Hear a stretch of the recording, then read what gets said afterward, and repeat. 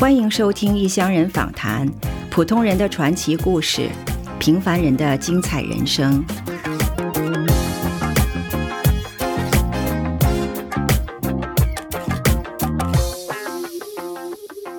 安娜出生在中国，成长在意大利，从小自学中文，同时帮助父母操持餐厅的生意。之后在多个国家接受了高等教育，成为意大利第一位华人国际律师。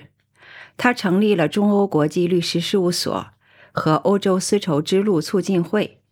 搭建起中国和欧洲之间的文化和商贸桥梁。1984年我6岁的时候，随我妈妈和2位大哥跟我爸爸家庭团聚，然后我们首先是在米兰生活的。那我从小就是看到这个父母的艰苦，这个奋斗啊，我就是可能就是比较负责任的小孩吧。我一般记者采访我不会说的，但是实际上我是7岁的时候就开始帮助父母。他们要求你做还是你自己主动做的？不是我主动吧，就是说我觉得看我父母这么辛苦也应该的。就是说我们华人的艰苦是什么呢？我觉得就是这个精神让我们会早一点成熟成长。 OK，就是负责任，要独立，然后比较懂事吧，就是很孝顺的孩子嘛，就是这样。我爸爸开始的时候呢，就是1986年在罗马就是开了大华酒楼，餐厅是有300多位置，然后我们做这个披萨饼还有中餐。那我们小时候那一般是周末周5、6日就是最忙的时候嘛，那我们也会就是去帮忙。那我就从小就是说从事了这个领域了吧。当然这个餐厅只是一个经过哦，因为开始的时候你也必须就是说扎根嘛，对吧？也营业了23多年，后来是有那个 SARS，后来2003年我们决定关门了，就是卖掉了。因为一个是主要我自己本人就没时间去管了，大学毕业之后我就去北京了，2003和2005年的时候。我去过的任何学校啊，我都是第一位华人。以前华人上学的可能是很少。所以就是说作为第一位华人去小学还是中学还是高中还是大学啊，我觉得呢，第一你要做好一个榜样，第二呢就是说要融入。融入嘛，就多方面的融入，就是说语言的融入，文化的那个，还有宗教。我小时候偷偷的我自己去学了这个宗教，他们的基督那个耶稣教嘛。因为我家族是佛教的啊，我认为呢，就是说因为我们罗马有法定纲嘛，天主教是比较重要性的一个文化的一个部分，所以我觉得还是要去学一学。后来就是说我2哥发现了，就是告诉我老爸了，就不让我去了。但是呢这个也让我融入了嘛。OK，在意大利上学的时候哈，你是第一个中国人，你记不记得你当时去的时候是一种什么感觉？小学呢，就是说去公立小学，当时啊，我这个华人小孩不是前面有点像 Cleopatra， 就是那种前面学生的那个剪法嘛，然后短的。所以我记得那些小女生后来都抄着我都剪了，很有意思我觉得。然后他们喜欢摸我的黑黑的头发，那些大人啊，那些母亲，那些爸爸，那些人，我到现在很讨厌那些人摸我的头发，你知道吗？老是抚摸我头。因为我还是比较开朗的小姑娘，就是会让人会笑一笑，所以我还好，就是融入的很快。但是有时候我在高中的时候我还记得很清楚，有一些姑娘就是态度很坏的，就是会欺负你哈，因为我个子小嘛，还是瘦。可是我也会就是让他们不欺负我的，要打嘛就打呗， OK， 对不对？OK，意大利这个社会是不是比较包容，对外来的人是不是没有那么多歧视？总体来讲，我觉得意大利人呢很好客的这个我可以自己的经验说，因为中国和意大利的文化都是对这个文化，对这个这些礼啊，或者是对这个品德还是很重视的，比如对家庭、对友谊。听人家说人家说德国人跟日本人比较相似，就从性格上呀、做事方式上啊，是真的。然后说意大利人跟我们中国人就有很多相似之处。我觉得呢，这个比喻是很真的，因为意大利人和中国人呢，他是一个事情能想到5-6个办法。那一般不管是中国人还是意大利人，他喜欢走到最快的方法，能获得最高的利益。OK，但是呢，他脑子比较灵活，就是说 flexible。对，你如果跟德国人、跟日本人谈事啊，他就觉得很主观的，你知道吗？他的 opinion 你不能跟他说其他的想法。在意大利的成长过程中，对你影响最大的是什么？因为我家里没有大学生，所以我也没有这个 possibility 是有谁可教我这些事情，我是自己经历出来的一些经验。我是就是说在意大利从小学到大学，但是中间我3大是去英国学习的，就是获得了欧盟的奖学金，然后大学毕业，我2003、2005去北大留学，也是2个国家的奖学金。OK。像我父母给我的领域就是这个餐饮的领域吗？但是我觉得这个不足够的，因为对他们来讲已经能做到这个已经真的非常棒了。可是我必须要就是说起码努力一下，要改变自己的人生。为什么能走到今天？因为我这是比较好奇的人，爱学习，就是爱挑战自己，就是我就是从小就是一边学习一边工作。那经常是比如我20岁的时候同时上大学，同时去管餐厅，因为一般的员工都是没有文化的人那你管理他们角色不一样的。我以前在餐厅也比他们小2-3倍 OK， 我的员工比我大，可是呢我是一个小孩子，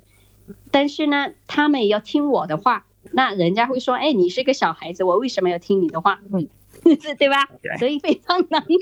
要自己先以身作则才可以哈。对，没错，就是先来我们有做旅游团的嘛，他们6点就吃饭了，那我们餐厅很大，外面还要洗地这个那个，那当然我肯定先让我的员工吃完饭，我先站起来。所以我一直保持了这个习惯，我吃得很快，但是对身体是不好的，我知道，但是这个是因为小时候都要这样，经常是意思就是说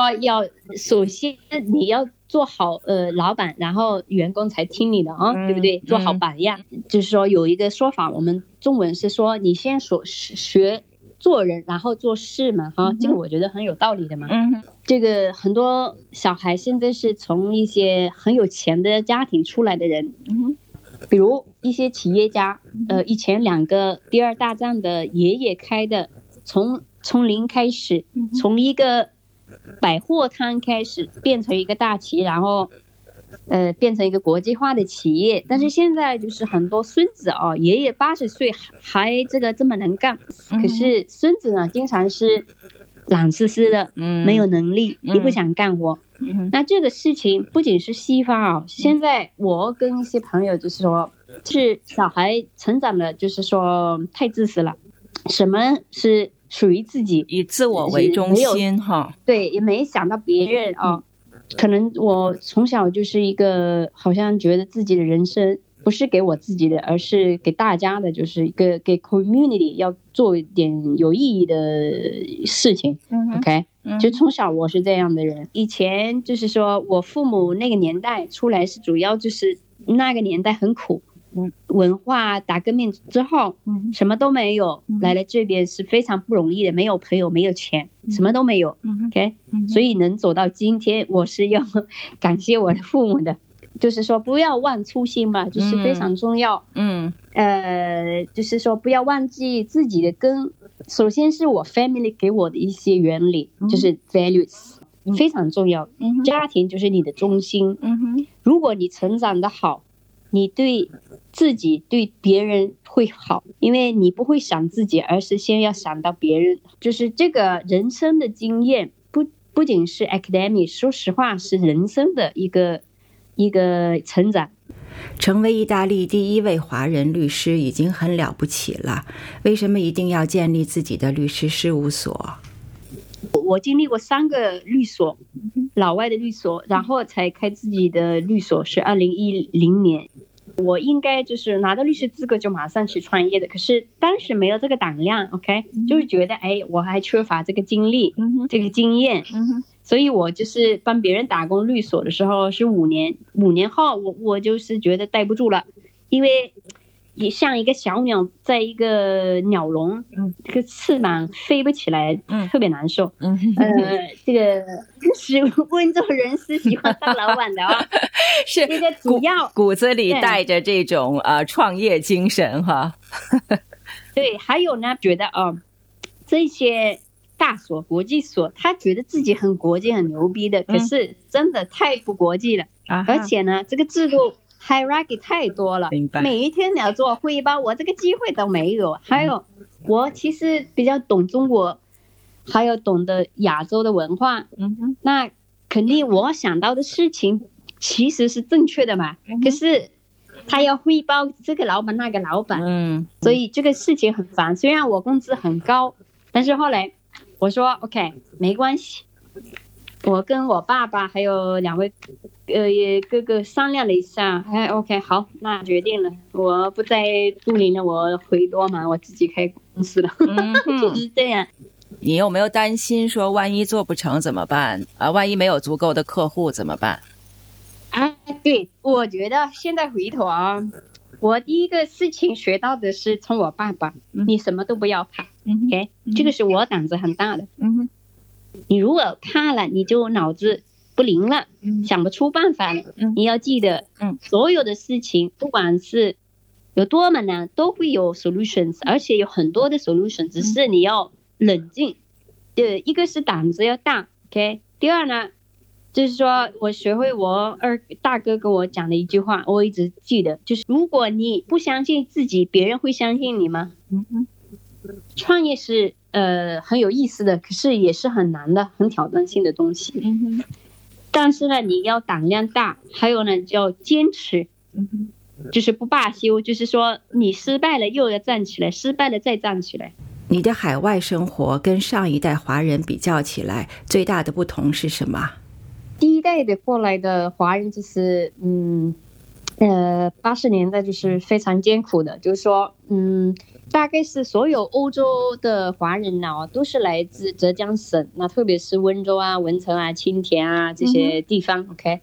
所以都是很刻苦的，就是有这个奋斗之心，就是很吃苦，然后他们过几年就是自己当老板了那我父母也是这样，我爸爸嘛，就是说70年代来到欧洲，先是到荷兰，然后来到意大利，是非常不容易的，就是没语言、没钱、没朋友，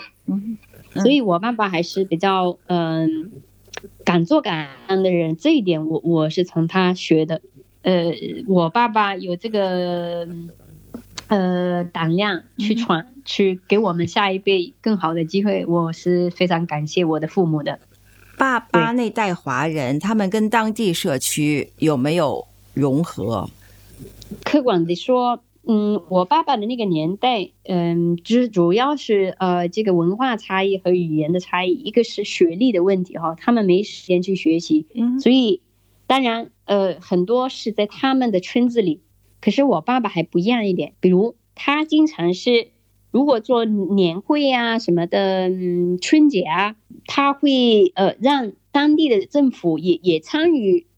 这个华人的活动。我记得我经常是我也受邀这个参加国侨办或者侨联的一些活动嘛。当时作为青年人，他们也会问建议的嘛。我当时跟他们说是我认为华人社团就是太保守了，就是自己乐，这个没有大意思。真正的要做帮助华人怎么去融入呢？就是说，首先发生大事情，你要为华人发个声音，在媒体上，当地的媒体上。还有呢，就是说，你做活动必须首先是邀请老外，而不是我们也可以邀请我们华人社团，可是经常他们不怎么参与这些东西，只是中国的什么领导来了，什么代表人来了那他们就吃吃喝喝了。我觉得这个没意义。对，你真正的做桥梁的一个角色，你要促进贸易和文化。但是呢，你在当地国要做的就是华人的榜样和出色的事情。这样的话，连当地的老外也认可你。OK，你为他的政府国家做的事情。因为通过文化你可以就是启动这个贸易等等。OK，因为是一种桥。你能明白了解当地的文化和当地的人是怎么想的，和当地的政府。那你要跟他们说中国是怎么样的情况。第一代就是70年代80年代的华人，因为觉得当时就是说国内还在发展当中嘛。所以就是说贫穷的一些地方还是愿意去挑战，找到更好的机会给自己的孩子自己的家庭。所以老一代因为他们年龄的原因和这个工作的原因，他们没有时间去上学，他们已经做得非常棒了，我认为。OK，是给我们一个靠山，给我们一个机会，去打造自己。相当我也是第二代的代表，也是其中是少数的我跟你说了嘛，很多小孩呢，也就是说只是继承了父辈的这个经商，餐饮或者是酒店还是什么的，就是有一些就是没有打造自己去上学。OK，如我的例子就是说有自己的中国文化，也有这边的当地文化。一个是我在不同的国家待过，学习过或者工作过，所以就是说这个能让我多文化的一个背景，这个也是影响了我人生。我认为如果你是有这个人生经历过很多国家和学习和工作的经验和经历，这个呢能打开我们的大脑，然后有这个国际的视野是很重要的。就是说能在不同的国家都是属于自己的家。意大利人的还是人才，他的研发 innovation 是很发达的，还有 design，这个是现在没有一个国家能比得上他。所以中国企业家来意大利找机会跟他们合作做 joint venture， 一般都是很看好意大利的制造 quality design，还有这个研发，这个是还是重点。你很多的品牌你也知道，在这个奢侈品都是意大利的，你可以说 Armani、Valentino、Ferragamo 等等Della Valle 等等等等，OK 都是意大利的。比如那个德国也是来意大利收购了一些企业家嘛，因为德国比如他是在 engine 方面做得很好，OK， 但是他的 design 不行，明白？但是德国人太死板了，他设计不行的。OK， 你回头想想那个80几年的时候，如果你爸爸妈妈没有带你们移民到意大利，你在国内的生活会是什么样的？我觉得我要感谢我的父母，特别是我爸爸，他是敢做敢当，就是去闯了。因为如果我还在中国的话，可能还是在小村里，没有这个机会去学习成长，然后去创业，没有现在的我这么国际化的我。我在11年的创业，就是中欧国际律师事务所嘛，相当我们是变成一个，就是说一个桥梁，就是连接了主要是亚洲跟欧洲，但是还有丝绸之路的那些国家，甚至美国也是跟我们联系的。OK， 所以虽然就是说有这个美国和中国的冷战，但是这个是国际政策的和经济的问题，但是在我们民间没有什么特别的影响，我们还是做我们该做的事情，就是说能继续促进多边的、多国家的和多领域的贸易和文化交流，就是非常重要，我认为，因为就是说能连接了很多出色的人，这个是很重要的，我觉得。华人会不会抱团，会不会合作？如果我比起来非典17年事情和现在的困难，就是这个疫情啊，去年特别是，我觉得我们华人海外的华人比以前抱团多了，就是说很明显17年后第一代跟第二代的做出的贡献，我觉得是我个人能看得出很大的变化。中国强大了，海外的华人也是有地位起来了。OK，特别是我们第二代，就是说受过高等教育比较融入的，就是能更体现这个社会责任，做好中国和意大利的桥梁工作。华人从政是很少数的，需要一个过程因为这个移民的历史还是比较新的，我觉得必须需要一个过程。OK， 但是总的来说，华人社区在当地社会的参与度和影响都比以前要大多了，是吧？对，有大多了。所以第二代因为融入，因为语言好，也敢做敢当一点。老一代嘛，就是说他主要是我语言不怎么好，也是老一代也不愿意去管那么多了。但是新一代的很融入，语言好，跟当地的政府或者关系好一点，对，就可以比较积极的参与进当地的社会，非常积极。这个是让我感到很觉得自豪的事情。我们华人终于很团结。就是我的协会，就是叫了，就是 slogan 是 Facing Global Challenges Together。OK， 就是说国际化的挑战我们一起来吧，就是这个道理。